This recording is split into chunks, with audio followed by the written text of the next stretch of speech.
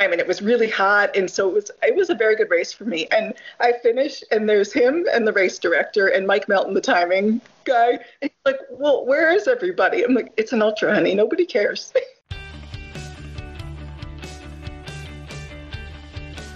You're listening to the Run the Riot podcast, where we talk about all things ultra running. I'm your host, David Terrio, and man, I'm pumped that you are here. Let's see what we can get into today. Hey there, my friends. Welcome to the Run the Riot podcast, and glad you're here today. Today we'll be talking with Whitney Richman, and she is from the Beast Coast. She is a strong runner. You'll love this interview. We talk about, man, all kinds of stuff. Training with kids, when you get into the dark place, just all of the things, injuries, recoveries. So it's a great podcast. I think you'll learn a lot. I learned a lot from Whitney and the way she approaches things. Real quick, before we get started, before we get into it, today's podcast is brought to you by the Outlaw Race Series. Check it out at outlaw100.com. Outlaw Race Series is the home of the Flat Rock Triple Crown in southern Kansas, the Lake McMurtry Run, Flower Moon, and the Dark and Dirty, and those are in Oklahoma. So if you're looking for some good races, some of these are very technical, check it out. Go to outlaw100.com. And also brought to you by T8.Run. It's gear for ultra runners by ultra runners.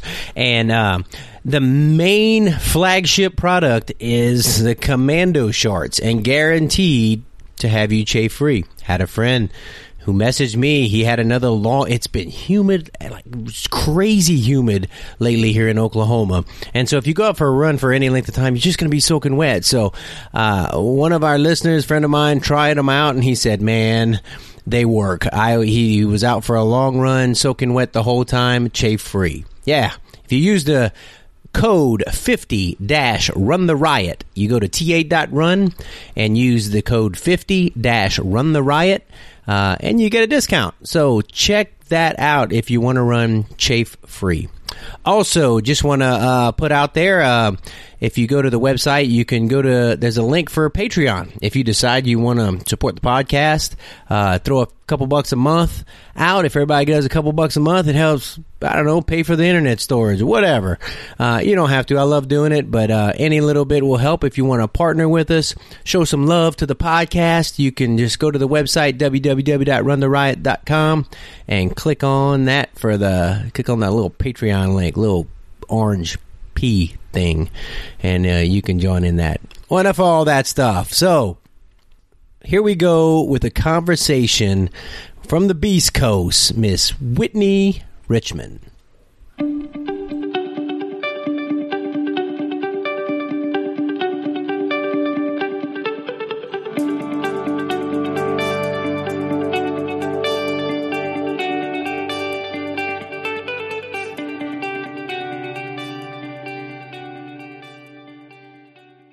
So today on the Run the Riot podcast, we've got a beast of a runner, Whitney Richman. How you doing, Whitney? I am pretty good. How you like being introduced as a beast of a runner? I mean, that's kind of flattering. I think, Beast Coast is always a compliment. Yeah, there you go. Well, I don't know if you realize this, but I met you in 2017 at the Kansas Fall Ultra Extravaganza. I remember. Yeah, and there's a picture of us, and if I remember correctly, you had a tough time during part of the race, right? I did. I think it was. Well, I know. So the crown of my tooth came off at mile 30. Oh, really? Okay. I was like, what do I do? And I was I wasn't going to stop or anything, but I think I started to have a rough time around then for like 20 or 30 miles. And then I turned it around. Yeah. Yeah. And 70 were the last 30, 70 to 100 were better. That's for sure. Yeah. So on that race, that was my first time running, kind of a fast flat race like that. And so, between us, there was first place. I think I was 5 minutes behind him in second, and you were like right on my tail. Some of you guys, another like 10 miles and I would have passed you. Oh, there you go. I like it. Probably so, because I remember I was just kind of like, I'm done. Yeah.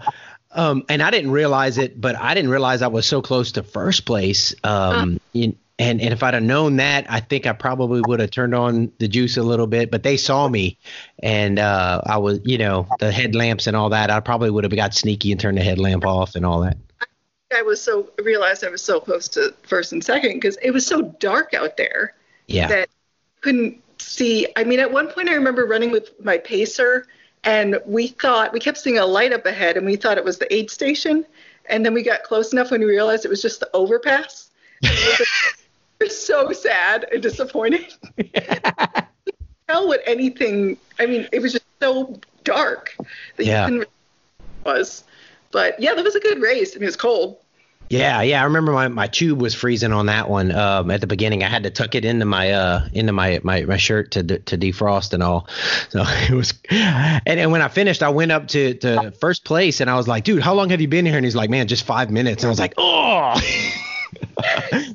Yeah. And then a few minutes later, here comes Whitney. Yeah, we all kind of just took a picture and then we just ran away to get warm. Yeah, exactly. Well, let's back up a little bit. So you're originally from the Beast Coast, right? I mean, you live near there now. Yeah, so I live in Richmond, well, right outside Richmond, Virginia, but I grew up in Hopkinton, Massachusetts, where the marathon starts. Yeah. I went to the elementary school right by the start line. So what? Yeah, there's a whole story. The first race I ever did, I dropped out of and walked home. Nice. We used to go watch the Boston Marathon every year and have a cookout and everything. And my mom one year, I think I was like 8, and she's like, you should do this 5K with me. And it started, I think it was on the same weekend of the marathon or maybe the one before. And they started on the start line and finished, I think, on the start line. And I'm like, okay, I'd never done a race before. And we take off and we're running, and then I run by my street, and I was like, I don't feel like doing this anymore. I just walked mad at myself. Yeah. So you, I mean, yeah. So you grew up. I mean, that I did Boston in 2015, and I qualified again for it a few times, but it's so expensive to go, and I kind of found ultra, so I ended up doing. I enjoyed going running the mountains instead.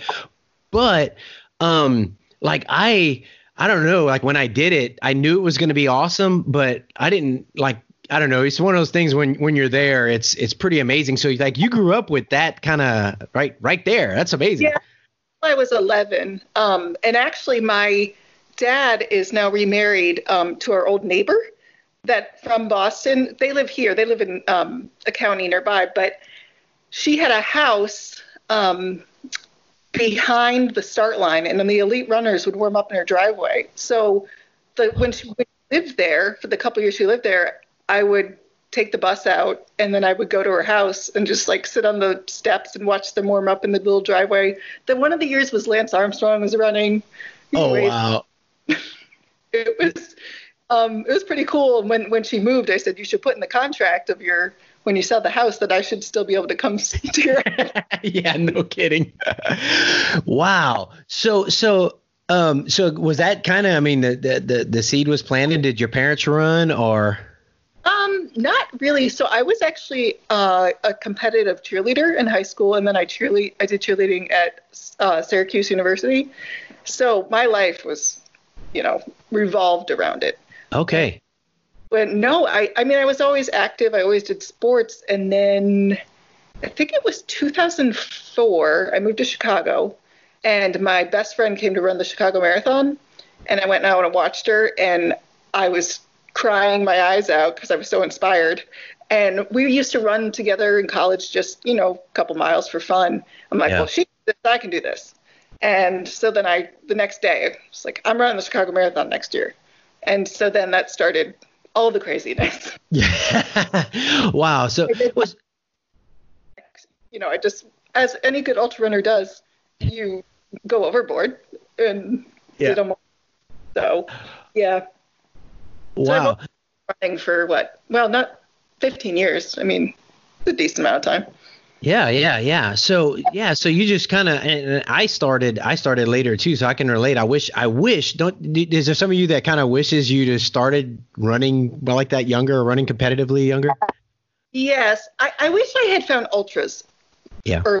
Because I didn't realize, like, I tapped into something that I truly enjoy, and that longer distances I'm pretty, at least the flatter ones so far I'm pretty good at. So I wish I had found that earlier. But I like to think I'm not that old yet. I just turned 40.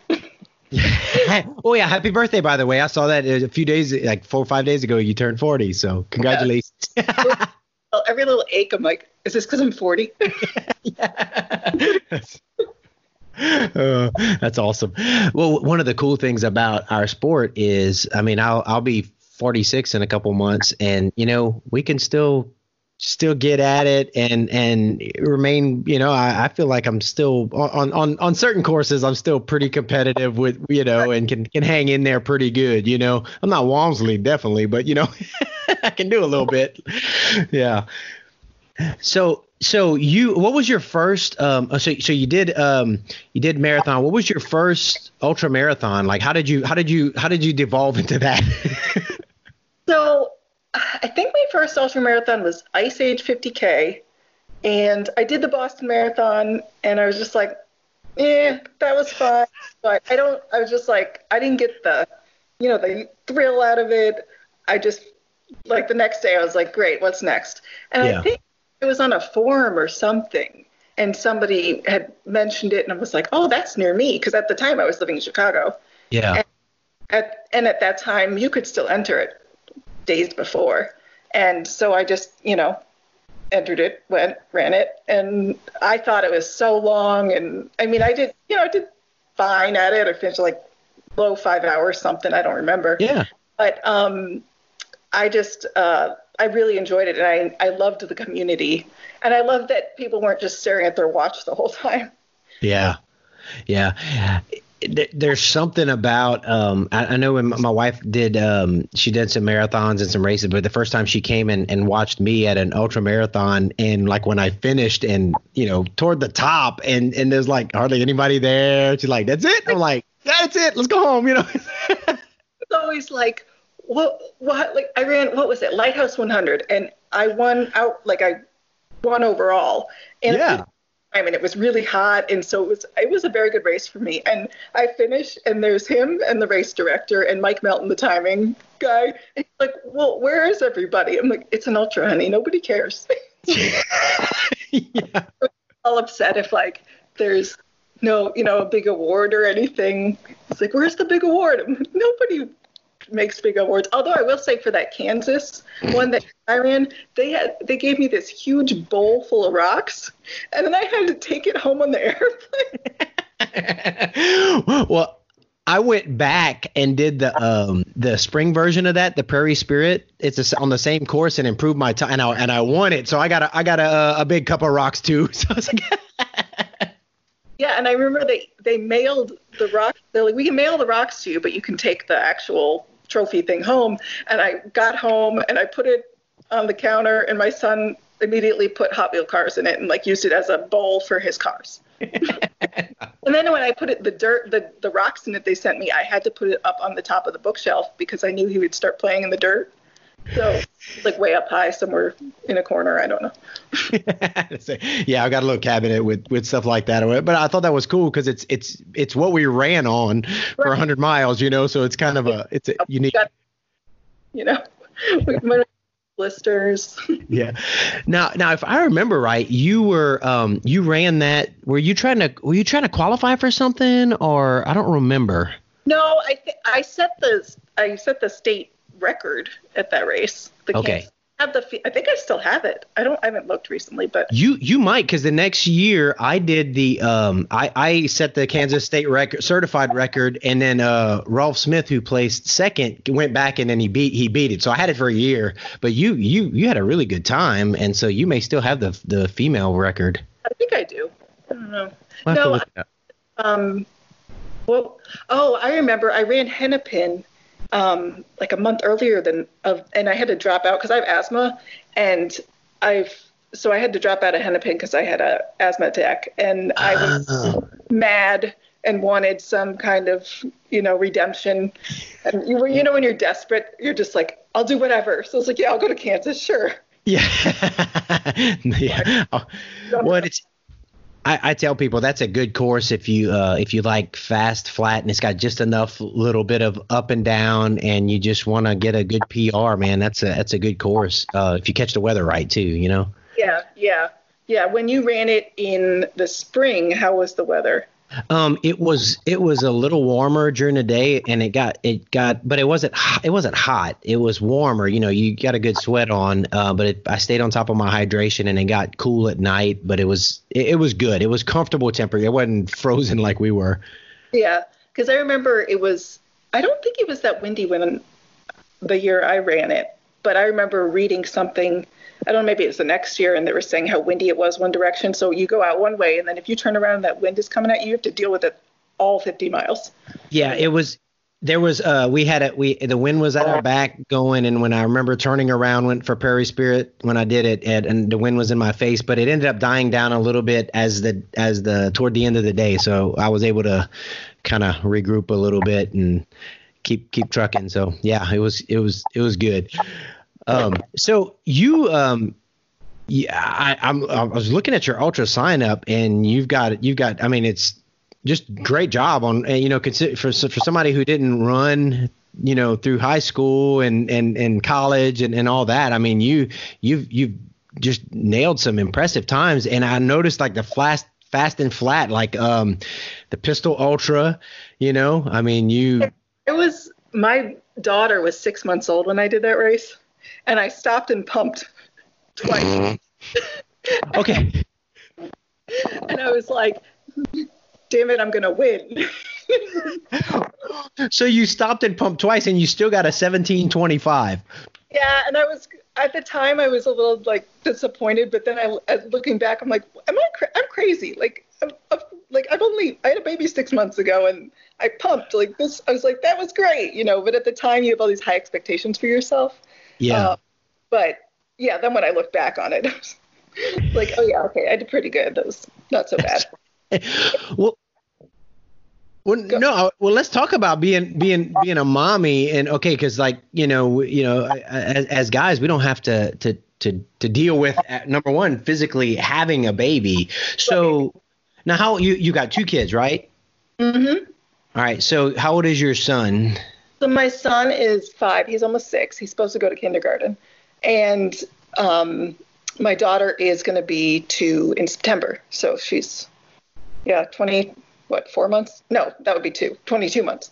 Okay. Now, if I remember right, I kind of because I followed you on social media after in our 2017 race together, and then I remember seeing that you got pregnant, and you were still running while you were pregnant, right? Yes. So I had to do in vitro to have my son, and okay. So I was like, oh, I'm going to have to go to the doctor, and if we want to have another kid, and I'm going to have to do all these drugs again, and it's going to take like a year and a half or something. So I ran Desert Solstice 24-hour, trying to qualify for the U.S. National 24-hour team.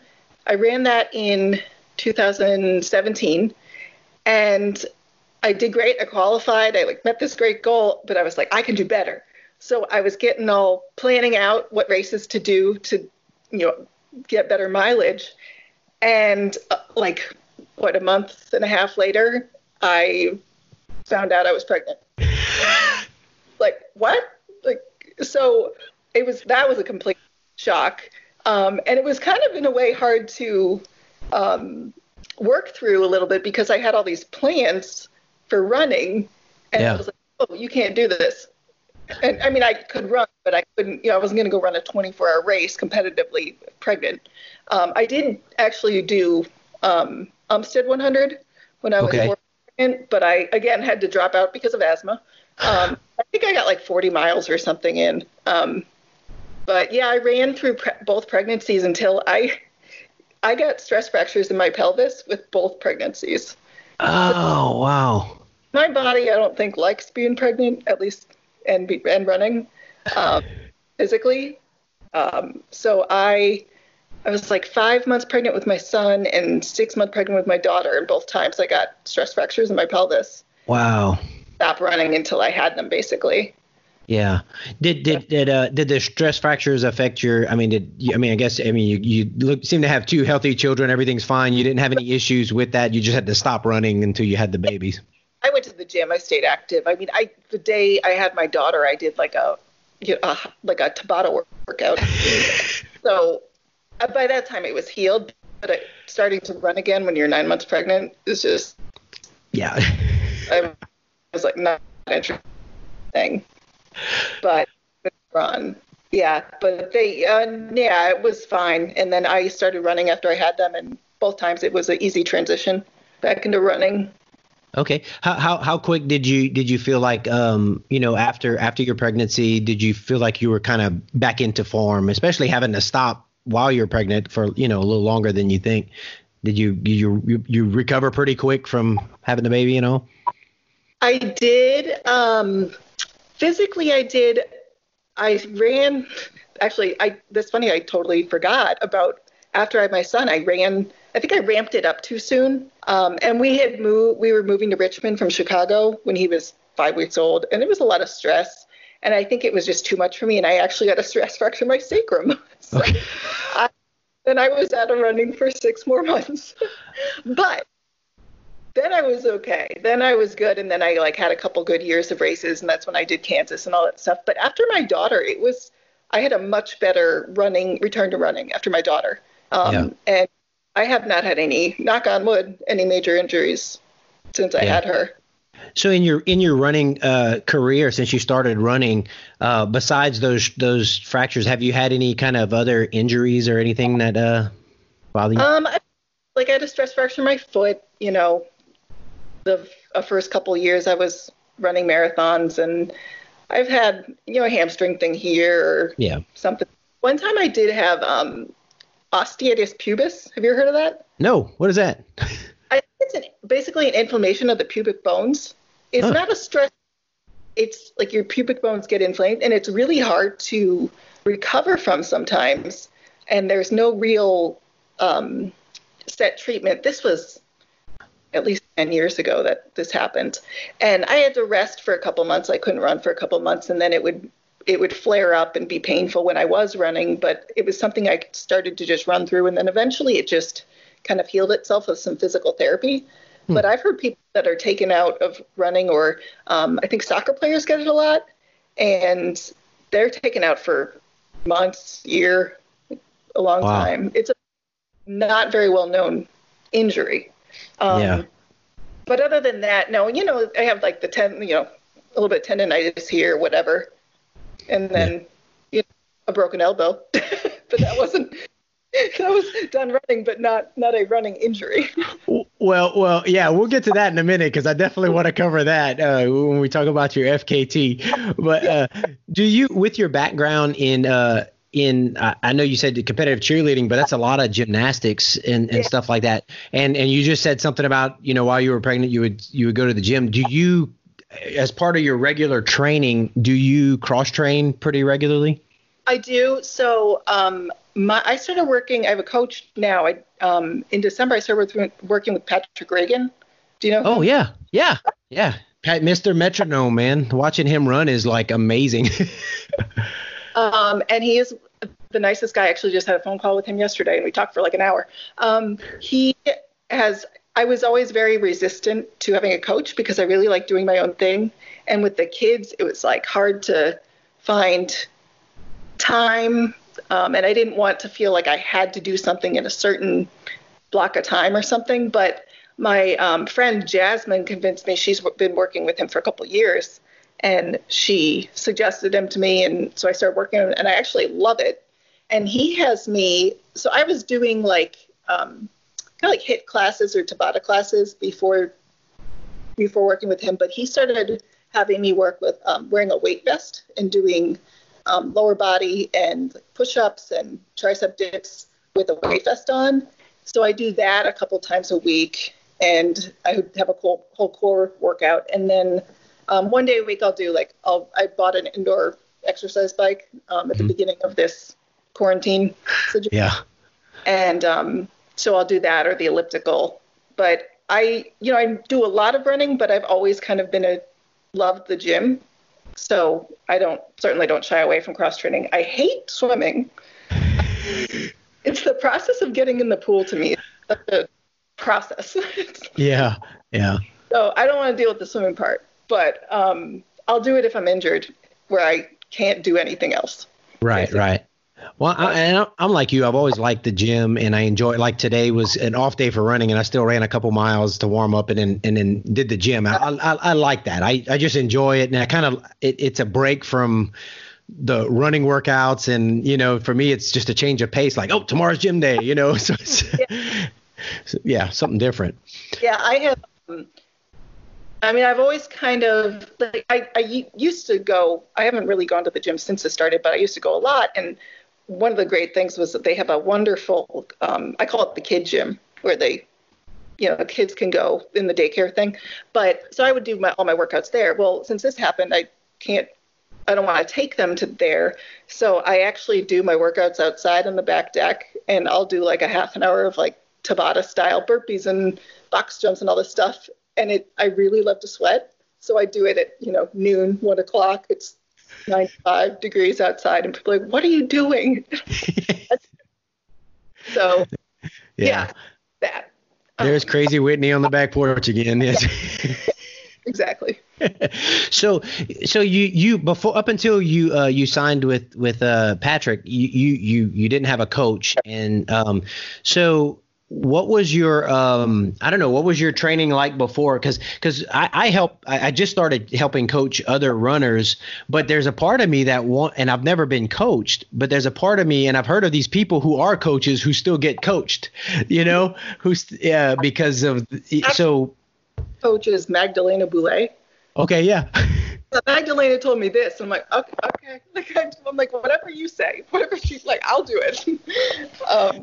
So yeah, no, wait, what was I totally blanked out. What was your question? No, it's just kind of like so transitioning from non-coach to coach, like how different is your training and mindset even? My training is more focused. I used like before working with him, I would just be like, I'm just going to run a lot.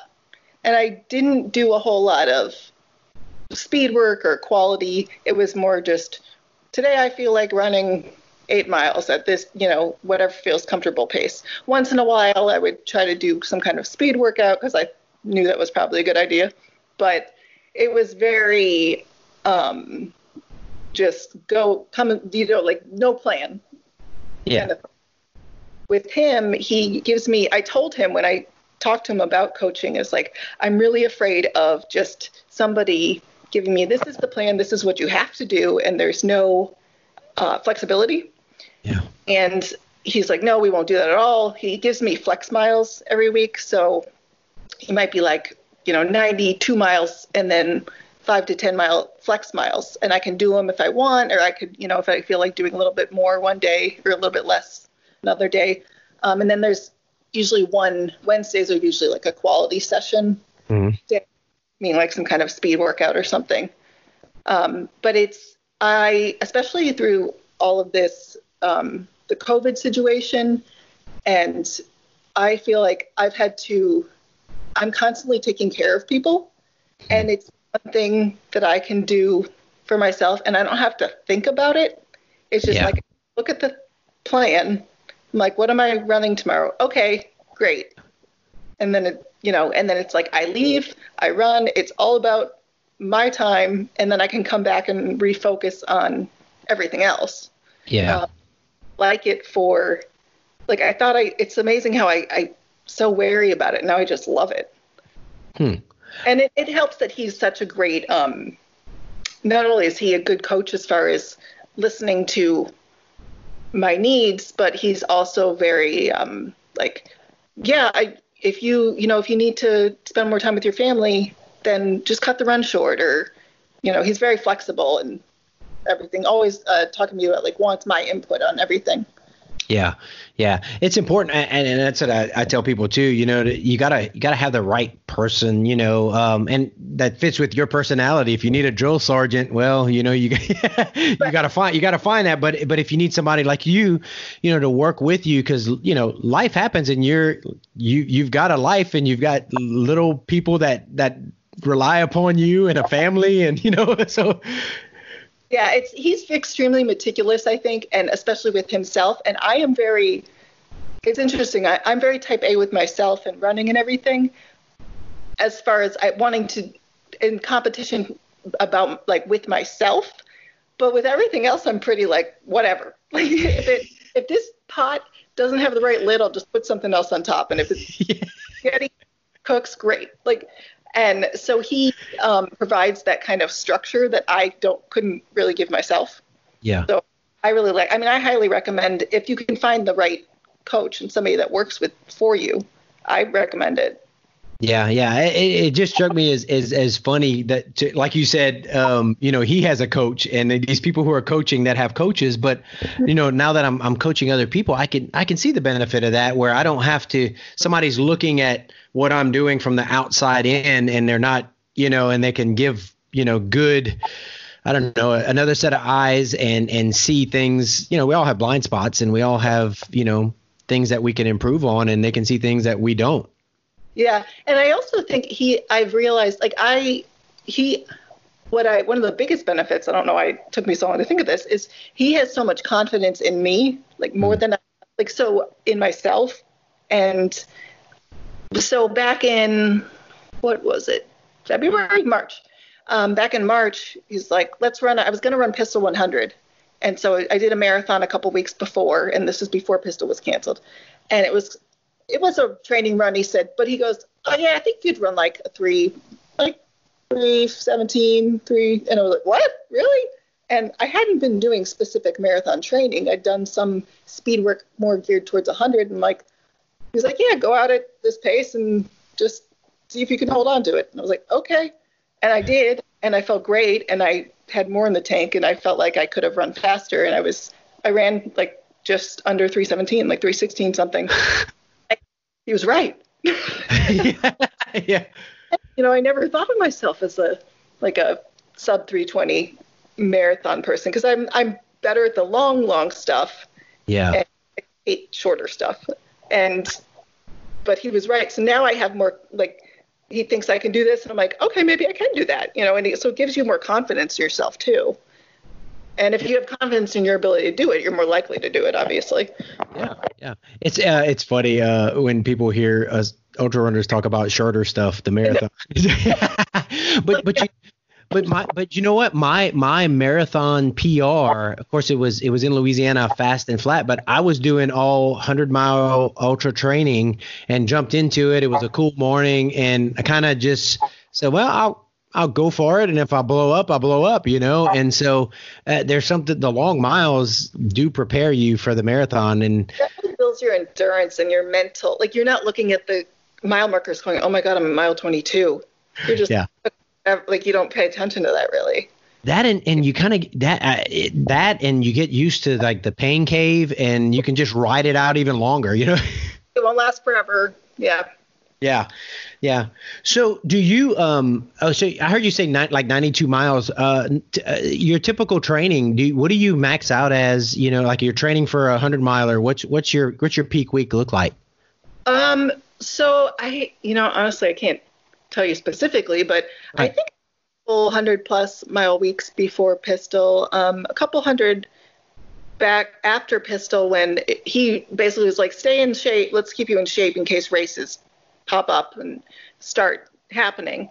But usually it's like Monday's a cross training day. I'll do the bike or elliptical. Maybe I'll go for a walk with the kids or something. And then Tuesday's usually an easy double. Wednesday's a quality. Thursday's an easy double. Friday's easy. I think usually an easy double with he does a lot of strides, so we'll do those a lot after runs. And then Saturday, Sunday is usually like back to back, but not huge back to backs. I used to be like, I got to do a 20 or 30 and a 20, weekend, and I think I was wearing myself out more than anything. And I ran like that FKT I just did. I ran that well or better than any 100 as far as like how I felt and everything. Any 100 I've done, and I didn't do many back-to-backs, and I didn't do huge mile. So it showed like maybe I don't have to totally kill myself training. Yeah, I feel like my bread and butter, but I always cycle them. I like those back to backs, like a 30 and a 25 is kind of where I max out on the weekends. But I always then, after a couple weeks of those, I have a low week, and I like that. But you know what? I think you talked about the FKT you just did. I think there's something to be said about even the years of doing it. There's something to be said for longevity and just being consistent in training too. Would you agree with that? Yes, definitely. But it's not only physically but mentally too. I mean, you're just like, oh, I've been in this place before when you're having a bad patch, and you can pull on your experience of doing these before. Yes, definitely. I've gotten to think like 100 miles is not really that far, like it's that far. And I really I've kind of gotten to think that. I mean, yeah, sure, it's a day or plus or minus, but if you think about once you do a bunch of them, you're like, okay, well, I'll be at this many miles soon enough. And granted, sometimes it feels longer than others, but yeah. Yeah, it doesn't mean I want to go do a 200-mile race like you, but I was going to ask. That was my next question. Well, they got further now.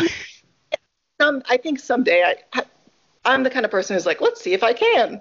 So someday when my kids are a little bit older and I have the time to, right now, if I want to go to a race, it's like find somebody to watch the kids for multiple days and, or leave them with the husband and find somebody else to help me at the race. So yeah, and when you do 200 miles, it's multiple days, and yeah, it's tough. Well, let's talk a little bit about training and just with young kids. I mean, both your kids are really young. How do you fit that in? We know you get out on the back porch and do your thing during the middle of the day while they're napping or whatever. How do you get your runs in? I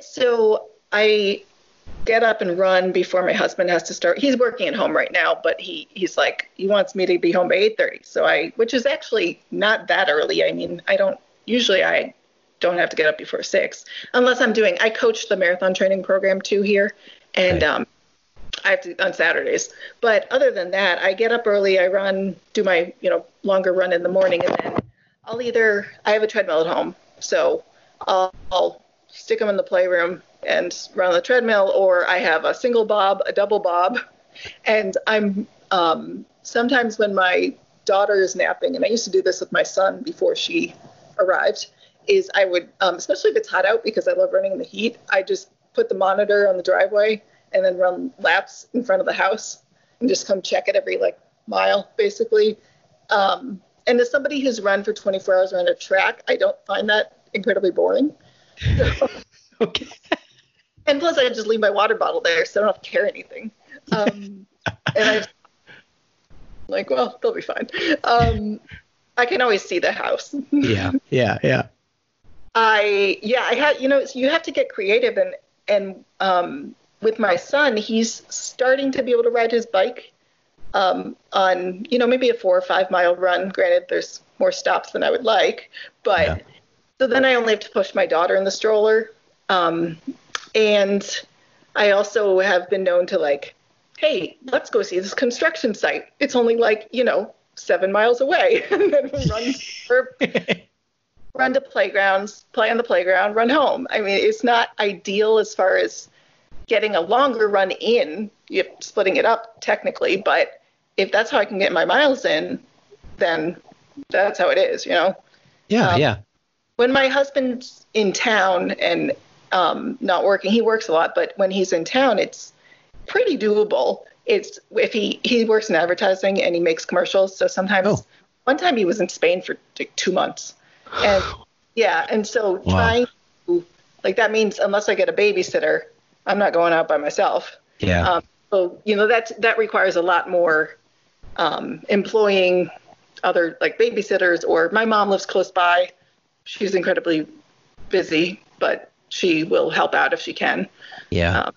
It's just new parents, I always tell them, you just have to fit it in where you can, and it's not always going to be ideal, But I mean, and you have to know that like sometimes your kid might wake up throwing up and you're not going to be able to get running, or it might only be half an hour versus an hour or whatever. So yeah. The mom life. Yeah.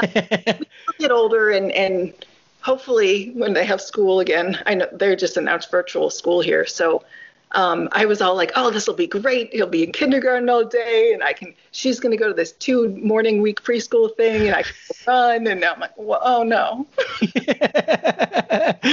Well, guess we'll have to wait a little longer. That stage is on hold. Yeah. Well, and hey, the benefit of if you're pushing a stroller, that's good workout.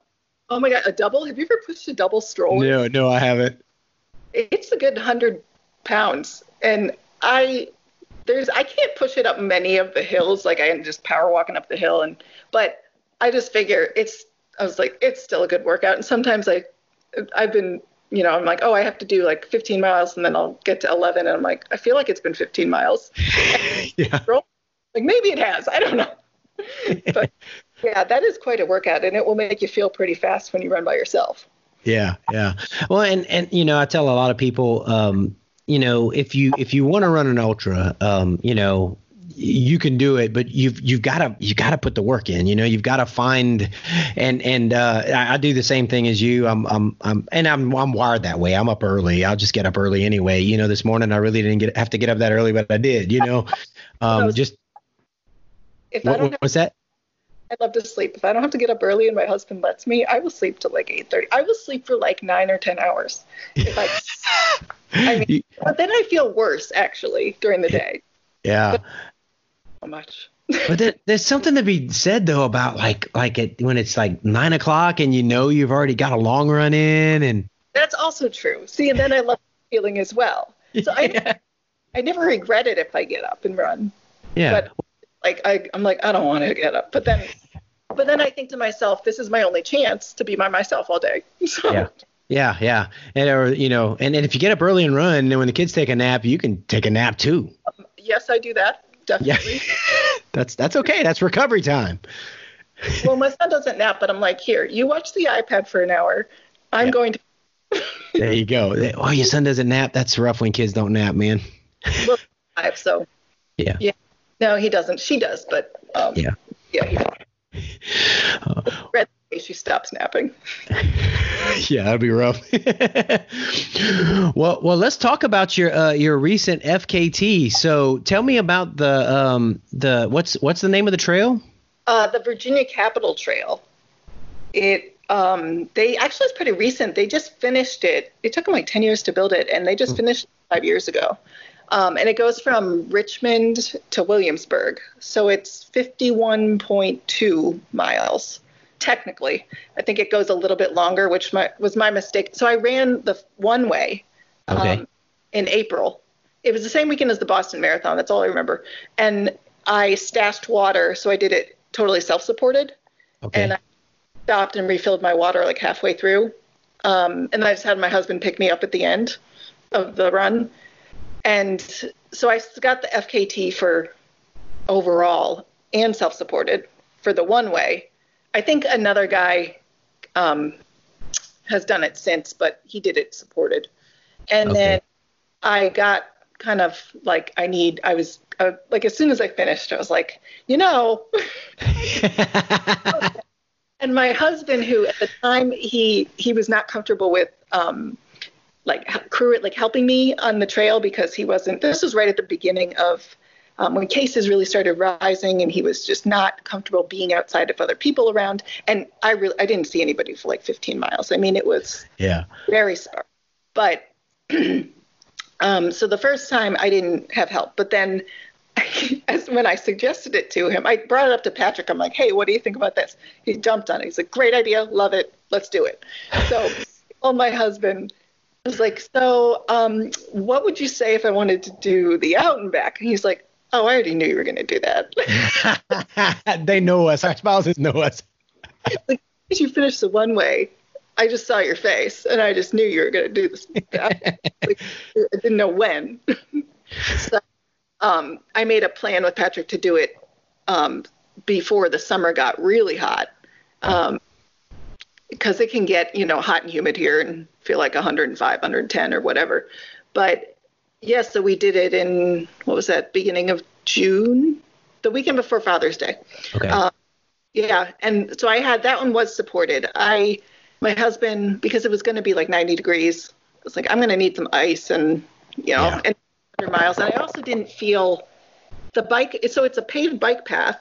It's pretty flat, and there's some, rolling little hills, but there's a lot that's exposed. It goes through some plantation areas where there's no tree. And so my husband and my kids came and helped me a little bit. And then I had a group of like 4 or 5 friends who are also fellow marathon coaches. And they came and basically like traded off, leapfrogged, and took turns helping me. And that was amazing. I wouldn't have finished if it wasn't for them, because maybe I would have, but it would have been really ugly and certainly not fast. Yeah, the weather, it was like, oh yeah, it'll be partly sunny. And I was like, no. So sunburned. There was not a cloud in the sky. Yes. So, yeah, but it was a great day. And I almost always in a 100-miler have this like mental block. I don't know if you go through this at all, but it seems like mile like 30 to 50, I get this feeling like this sucks. I don't want to do it. What if I roll my ankle or I fall over and I hit my head and I don't know where I'm going? And I've gotten used to myself doing that, so I've gotten more prepared mentally for that. And then once I get to 50 miles, I'm like, okay, let's do this. And then I'm like, turn around, we're going for the finish. But that day, I didn't have a single thought like that. I was just I think because I've been with my kids so much and like nothing really to focus on myself, I was just like, had just no negative thoughts, and it was just enjoying the day. It was awesome, except for, breaking my arm. Yeah. So what happened? That it was mile 97 or 90? At night, I wanted people out there with me, either running nearby me or on their bike at night, just to make sure that I was safe. You never know who or what animals are out there. It's not like a very populated area. And my friend was riding his bike kind of like diagonally behind me, and he had a light on his bike for us. And the trail turns at a certain point, and he didn't realize the trail turns, and I turned like right in front of him, and he hit me with his bike, and I went flying, and he went down. I don't remember if he went down, but and I was like, oh, I'm okay, and this is mile 94. It was a little shy of 103 miles, basically. And I stood up, and another girl was there running with us, and I was like, I can't straighten my arm. And she's like, that's just blood flow. That happened to me one time. And once you stop running, it'll be fine. I was like, and it hurt. And I was like, I might have really done something. I actually had a major cheerleading injury to the same elbow. 50 years ago. So I was like, maybe I did something like that. Like it was a more common issue. And next time we stopped to see my friends who were helping me, they handed me a bottle of Coke, and I tried to open it, and I couldn't open it. I was like, and then when I finished, I got in the car, and I tried to turn the key in the car, and I couldn't turn it. It was like, I might have broken my arm. So I didn't hurt that much until a couple hours later. They're like, I think I need to go to the ER or something. It was funny because I got home. I finished at 1 a.m. or something, and the start finish where I parked was a half hour from my house. So I drove home, and I pull in the garage, and my husband comes out, and he's like, how'd it go? And I was like, great, but I think I might have broken my arm. Oh, no. Yeah. So the people at the hospital thought it was quite an interesting story. Yeah. Did you just have to sling it for a while? Yeah, it's funny because they were just like, oh yeah, you broke your elbow, here's a sling, see you later. I'm like, what? Like no cast, no I said, well, what do you suggest? I have a 20, like a 1.5-year-old in diapers. Yeah. Like, what do I? They're like, well, it's not going to make it worse if you use your arm. It's just going to hurt a lot. I'm like, okay. So I have an orthopedic doctor and, follow up with him. And it was funny because he's like, I said, so can I run? And he said, well, I'd recommend you don't because you could trip. I'm like, yeah. It's not going to hurt the bone at all, right? He's like, no. I'm like, okay. Just don't fall. Just run, but don't fall. Don't fall. And I'm like, got it. You run with elbow pads or something, Yeah. When I went back for a follow-up last week, and he's like, so I bet you really are anxious to get back on that Capitol Trail. And I was like, what? I was like, I've been running. He goes, I know you have. He's like, I know you. Yeah. So what was your time on the, first of all, when you did the one way on it? The one way, I think it was like 7:41. Nice. And then, so what was the full? The full was 17:32. Nice. That sounds about what I remember seeing. And I was pretty happy with that. That was actually the goal was 7, like Patrick said, shoot for 7:30. And if it's too hot, you might have to slow down. Maybe you'll then make it 18:30 or whatever. It was hot. I think I was disappointed in myself that I walked a bit more than I wanted to during the day. Some spots, but looking back on it, it was hot. And, I had to eat, and I have a hard time eating and running at the same time when it's really hot, as I'm sure a lot of people. So I was like, well, I should just walk and eat versus feel sick for longer. Well, and doing that, you might have given yourself what you needed to speed up when it got cooler. My last 200s recently, I've had to do it was hot during the day, so I just had to consciously make myself back off during the day, so I can, do something, rally at night, and I usually rally pretty good at the end. So yeah. I the best I did all day, probably like mile 80. Isn't that crazy? Yeah, I was running, and I'm like, oh, I didn't realize I was running that fast. I'm like, well, let's see. You kind of like try not to look because you don't want to know, because just like go with it. Yeah, don't you hate when you're running, you feel like I'm flying, and you look down and it's like 10-minute mile or 11. It's like I'm not flying. Yeah. Well, I was going to tell you, I can totally relate to when you said between the 30 and 50. Sometimes I've hit that funk. Sometimes as early as mile 25, and if you're not careful, you can start to like, this is going to be if I'm at 25 and feeling like this. But with the experience, I know, it's gonna change. Yeah, but I don't think I've ever run 100 where I haven't gotten to where like this sucks. I should quit. This is stupid. Why? My first 100 I did, it was like everything just kind of went great. And I didn't really ever, maybe I had a little bit of like around mile 40, it was like, oh, this is can I do this? Yeah. Because I never done it before.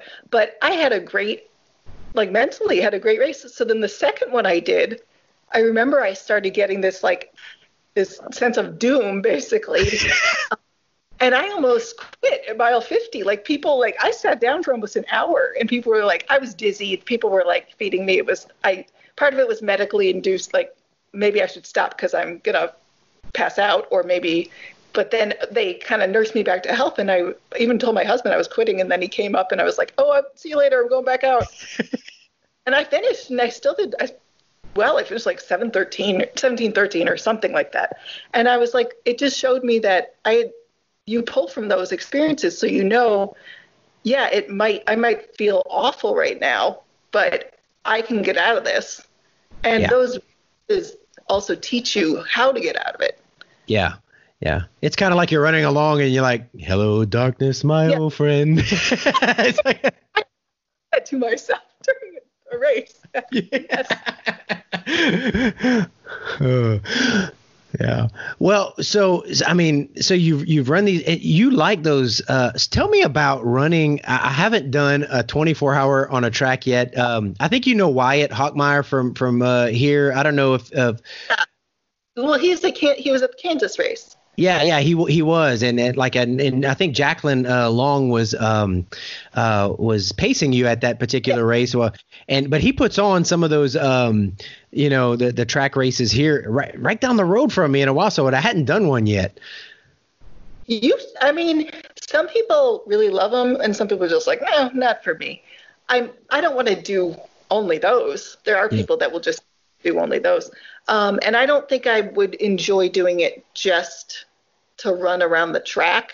I enjoy it to have a mileage goal, and to try to make the U.S. team, which is one of my goals.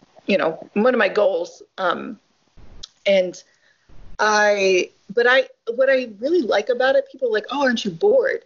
Like, actually, not really, because you get to see everything happening. Yeah. The point to point, or maybe an out back or something, you pass somebody and you don't see them again. And so you don't, but you see people like getting help from their crew, or like maybe there's somebody over there puking. You're like, yeah. So you can kind of not only competition wise see what's going on, but it's also just like, it's interesting to watch like how people handle things, or like Bob Hearn, he has a whole schedule for like, he runs 6 laps and then walks 1 or something. He has like all these kind of mathematical equations worked out of how to run the most miles for him. And so it's interesting to see everybody's strategy, and you can see those strategies play out. And it's also the last like 4 hours, I think I've heard it referred to as like the golden, instead of the golden hour, it's like the golden 4 hours. Yeah. And the look on everybody's face, if they're really gunning for high mileage, they look like death. I mean, it's just, unless you're an alien, but, and it's amazing to watch, the fact that like what's them do it and what's going through their mind or not going through their mind, and it also, the first time I did one was at Desert Solstice in 2016, and I just had a bad day, but I stayed out on the track and I walked and I ran a little for the last like 4-ish, 6-ish hours. And I purposely stayed on the track because I wanted to see what somebody who did it well, what they looked like and how awful I wanted to know, like, this is what it's going to take. Yeah. And this is how I'm going to look and how I'm going to feel like this. And so the next year I came back and I did do well. And I remember in those last 4 hours thinking, this is what Courtney looked like last year, or whoever. And this is what it should feel like. Yeah. Well, it's amazing to watch, and I've talked with Camille before, and I mean, and I guess, okay, I'm thinking from, run these mountain races, and in a lot of these races, even the ones in Kansas, you end up in no man's land for like forever. And so that has its own challenges. So I guess this would be, it's monotonous. Yes. But there's things happening. There's people, right. Yeah. I think I always also like as a true, like, I'm pretty introverted. And so I like the comfort of knowing that I'm not far from my home base, so to speak. Yeah. That's another thing I like about it. And you don't have to carry anything because it's true. But every lap, I guess you could. You're looking at the chair every quarter of a mile too. You can't have a chair sitting right there. Okay. They usually set up the tables, but there are right on the track but there are people that do them just to go out and just be out there for 24 hours, and they might like run some and then take a nap but I don't think I could. I don't work that way. They ask you, and I'm sure they ask you this when you say, I run a 100-mile race. They're like, oh, did you take a nap? Do you stop and eat? And I'm like, no, I mean, not, and you're not the faster ones, maybe in the mountain, if it was really difficult, but like, they're like, what? You don't nap? I'm like, no, I just don't I'm like, no, I just go. You got to go. Yeah. Give me what I can. Yeah. Grab this, grab that, take a bite, go. Yeah. Yeah. And I guess for something like that, you'd have to have the mentality, because it could be dangerous if you're used to at it, especially spaced out aid stations, you're used to kind of maybe taking a few minutes. Well, you have to discipline your time. Like, okay, if I'm going to take some time, it's going to have to be after I've done, so many miles, and I can take this long, Yeah. Yeah. Yeah. I mean, yeah, I think I sat down in the 24-hour races I've done. I probably sat down for I think I sat down when I felt a little dizzy or something, ate some mashed potatoes. But then even if you're walking, you're still making, maybe you can walk, but you're still making progress. I think Camille, I heard her talk about when she did her world record. I think she walked for a couple laps at one point because she didn't feel good or something. Yeah, that blows my mind.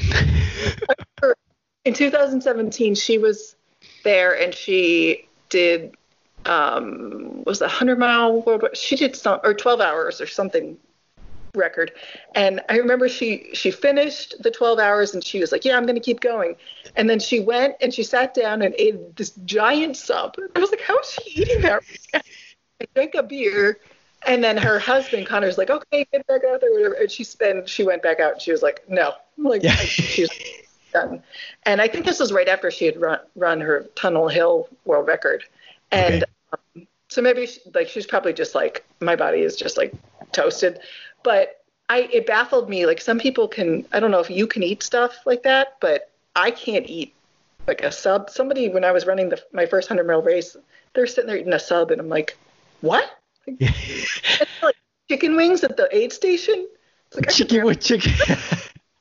I for 100 milers, no, I can't. I mean, even like a quesadilla sometimes I can take it and eat it a little bit, but that's the difference. Like in a 200 miler, I'm you're taking a lot. It's a different mentality, and I'm eating cheeseburgers and stuff, at the aid station. So, but 100 milers hard. Well, aren't you fat adapted, like a keto or fat adapted or something? Yeah. So you're not used to eating much when you run anyway.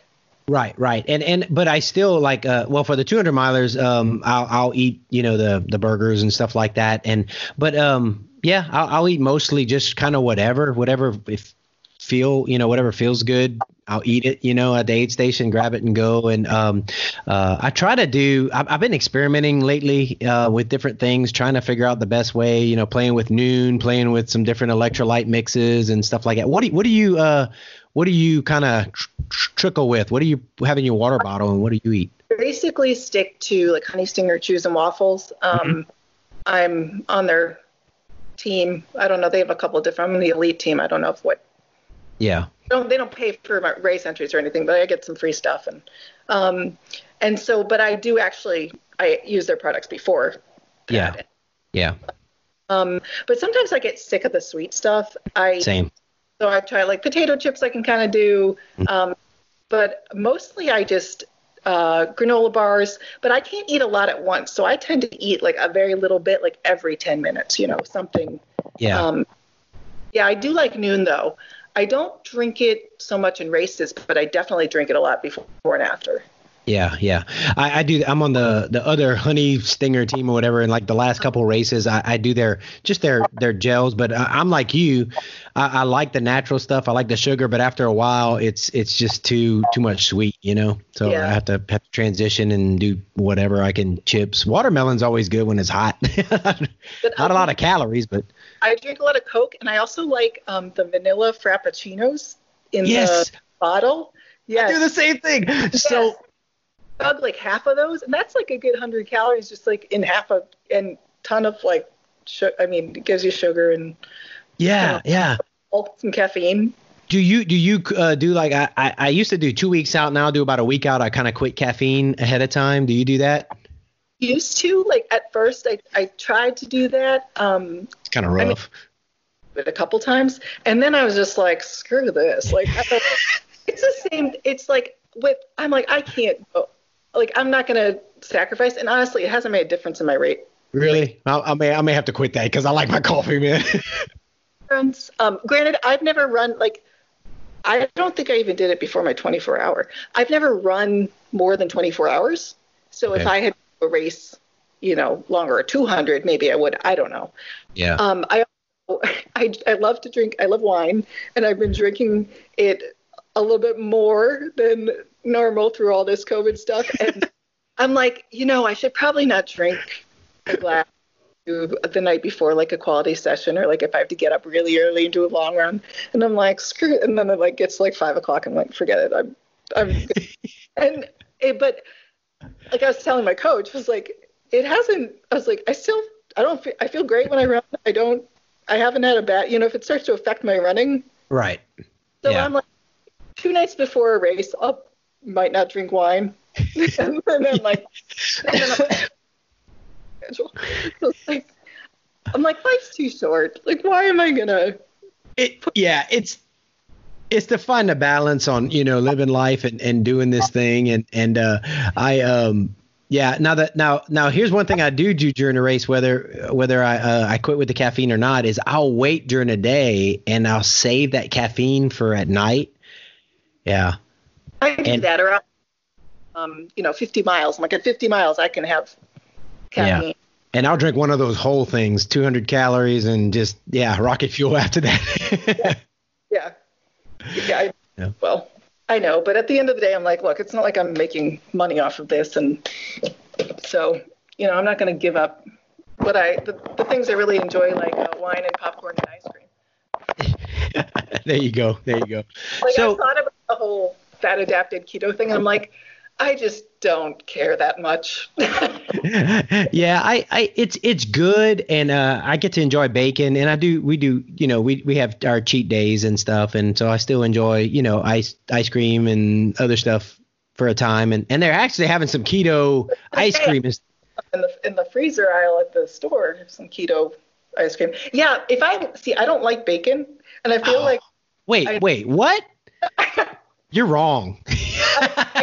And I don't really like ham for some reason. I like, I eat chicken, and I'm not a big red meat person, and I just have never liked bacon. Huh. Yeah. And you're communist. No. I'm just joking. So I feel like whenever people talk about this keto, high fat, low carb stuff, they always are talking about bacon. I'm like, well, I don't like bacon, so why would that doesn't work. Yeah, you got to do your thing. So, yeah. Well, so what's next for you, Whitney? So I'm hoping that Jason Green is going to have the Yeti 100. Okay.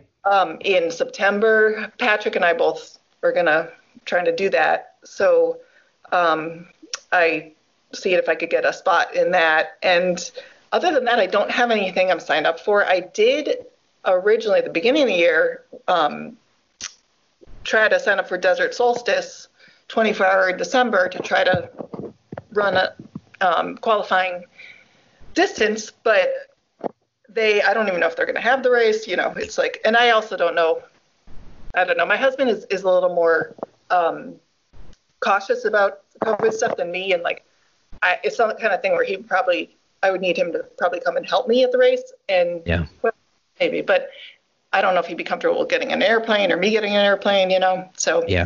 I'm not really sure. If I can think of other cool FKT type stuff to do around here, I would do that. I've been kind of thinking, I'm like, where is there other cool trails? And I'm trying to kind of think of something, because I'm the kind of person who I'll run regardless.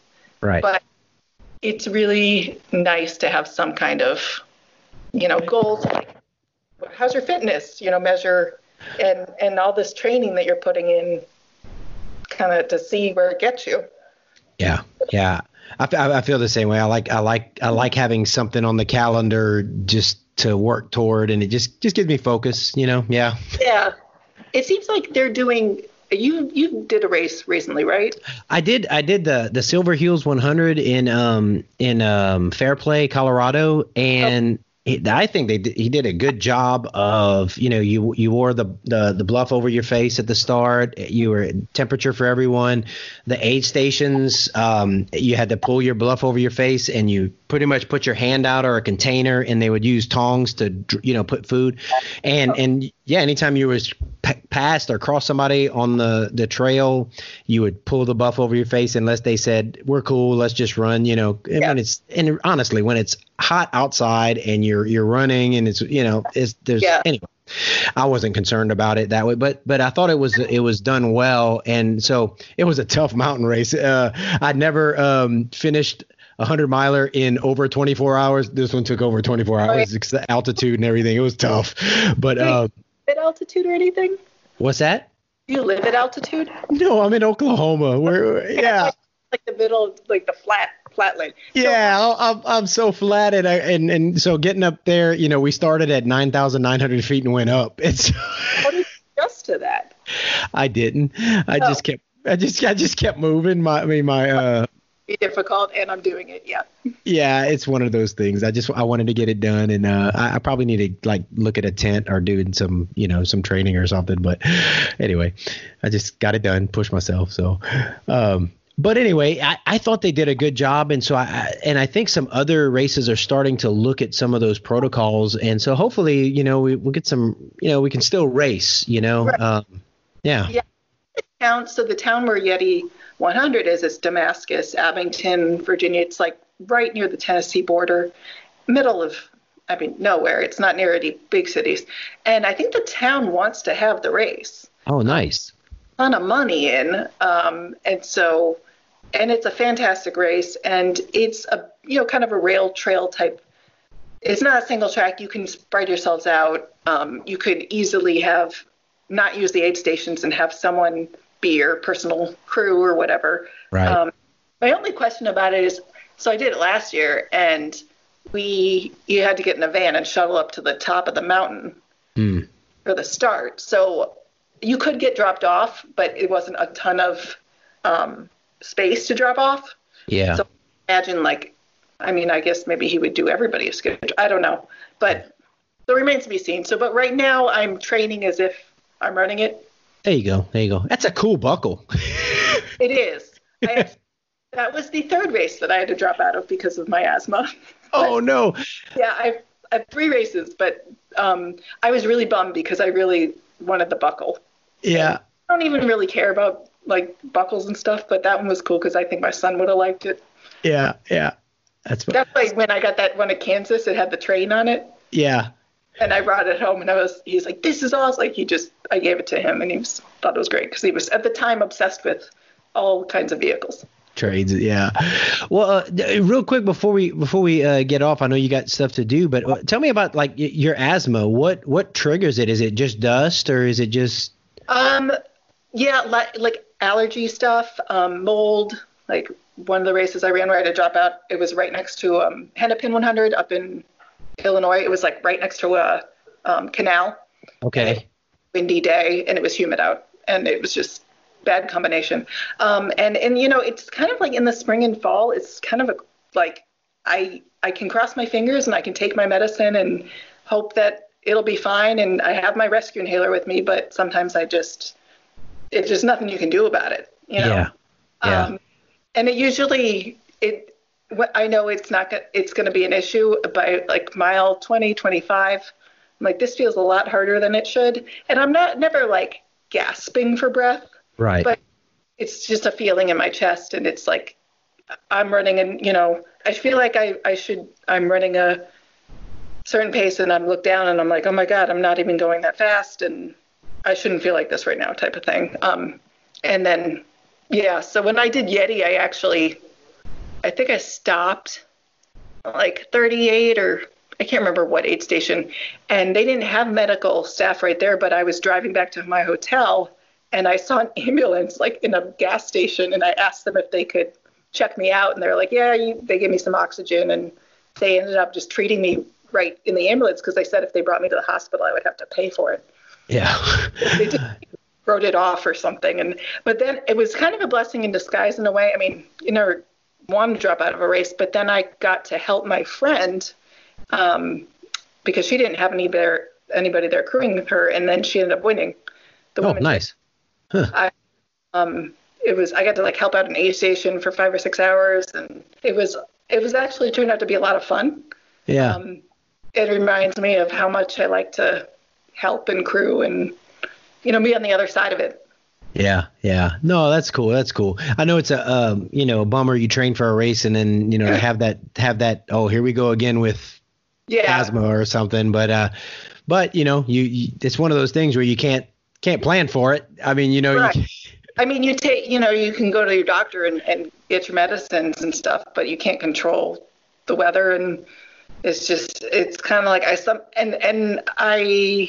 think when I had to drop out of something, or I had a bad run, a long run or something, and I haven't had to drop out of any races since I've been being coached, but I had a bad run because of asthma one time in the past couple of months, and that Patrick's, don't beat yourself up, don't feel too bad. I was like, I don't feel bad at all because it's not, I can't control it. Like I did what I could, and you know, some days you just have bad runs, and that's how it is, and you move forward and go to the next one.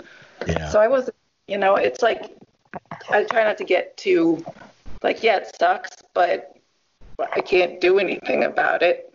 Yeah. And I'm certainly not gonna, like, people are like, well, why don't you keep going to 50? I'm like, why? So I can like possibly put myself in a worse medical state. Right, especially and it's probably you just get lack of oxygen, and so you know your body's slowing down, and like you said, just get worse. So yeah. Well, hopefully, you know, I know some of those things. Hey, even at 40 years old, they say you can grow out of it. So you know. Oh, really? I never heard that. Yeah, sometimes you can grow out of asthma. That's weird. Oh, I grew it like until like 10, 12 years ago. So. Oh wow. I don't know. I mean, maybe I did have a little. Who knows? I was premature. I'm a twin. They thought I was dead when I was born. I had pneumonia. Oh yeah. Oh wow. Story. I didn't walk till I was 16 months. Like she's like, look at you now. That's pretty amazing. That's awesome. So maybe I'll grow out of it. That'd be great. Yeah.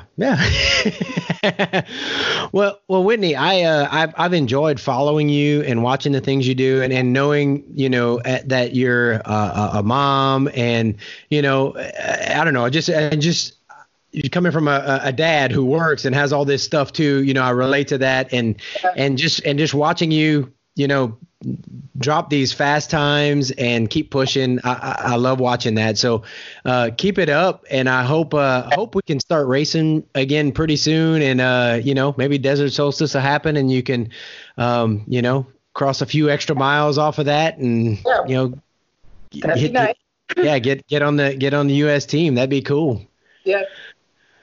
Yeah. Well, and hopefully, you know, obviously we'll get back to racing eventually. Hopefully we'll get to see each other again at another race.